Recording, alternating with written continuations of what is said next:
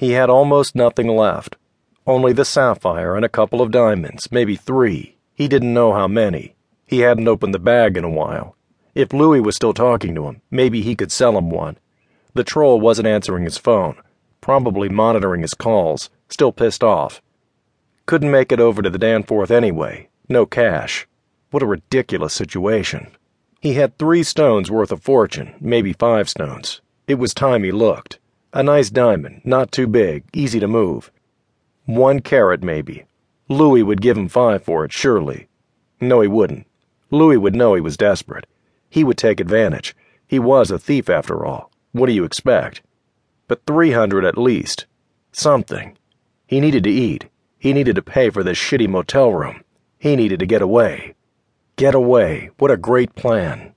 Look where he was, back where he started. A cab ride from the very place he had jumped the fence, except that he couldn't afford a cab ride, a fortune in stones, and he was broker than the panhandler on the corner. It was time he checked the package to see what was left. Please Jesus, there was 1 small diamond that he could sell in a hurry, without attracting too much attention. He opened the closet and took down the shelf above the clothes rack, dragged over a chair and stood on it, reached up and pushed the cheap cardboard ceiling tile out of the way, felt around in the dust and mouse droppings until he found the cloth bag, climbed off the chair, and spilled the contents onto the stained chenille bedspread. Good. 2 diamonds. 2 of them. One of them was small enough. 1.5 carats probably, maybe a bit less. Such a waste, selling it for a fraction of what it was worth, but a man has to survive. The sapphire was too big to just give away. He needed to get somewhere. Montreal. If he was careful, he could survive in Montreal. There was someone there who could afford it. "Been waiting all night for you to come home," said the visitor who came out of the bathroom.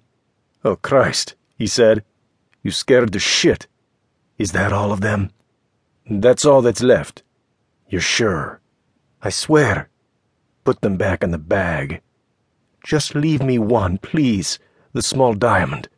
I need some cash so I can pay for the shitty room. I need some cash so I can eat something." "No, you don't," said his guest, and shot him in the head. It is always the ruby that takes center stage in an ornament. The rest, pearls, sapphires, even diamonds, dance attendance upon a great ruby like a corps de ballet. It is safe to say that Newry County doesn't harbor many rubies, and that whatever red stones are held in the jewelry cases and safety deposit boxes of Doherty's upper crust, they are neither large nor legendary, nor, in some cases, genuine. Certain of the dowagers residing on the knoll are known to have good pieces. Mrs. Avery Douglas is the current custodian of a 5-strand natural pearl necklace, a Douglas family heirloom worthy of at least 5 burglary attempts over the years, including the recent, unprosecuted break-in by their crack-smoking second cousin. Doris Whiffen has a tiara once worn to a reception at Windsor Castle, but not by her. And Edward Urquhart has 30-odd carats in loose diamonds, along with his Krugerrands, in a safety deposit box at the Bank of Commerce. None of these are paltry, and some are truly precious.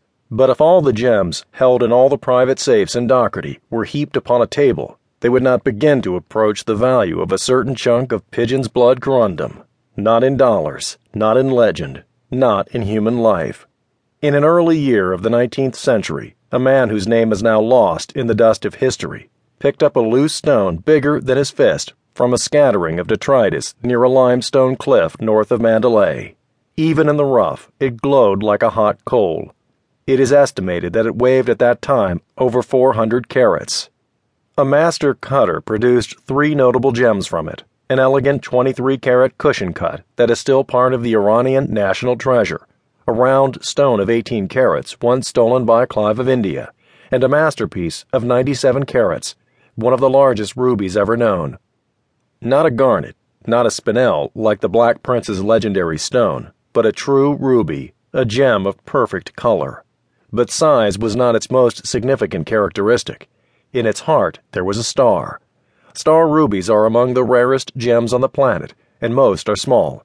The sacred ember, as it came to be known, was peerless, unique, priceless.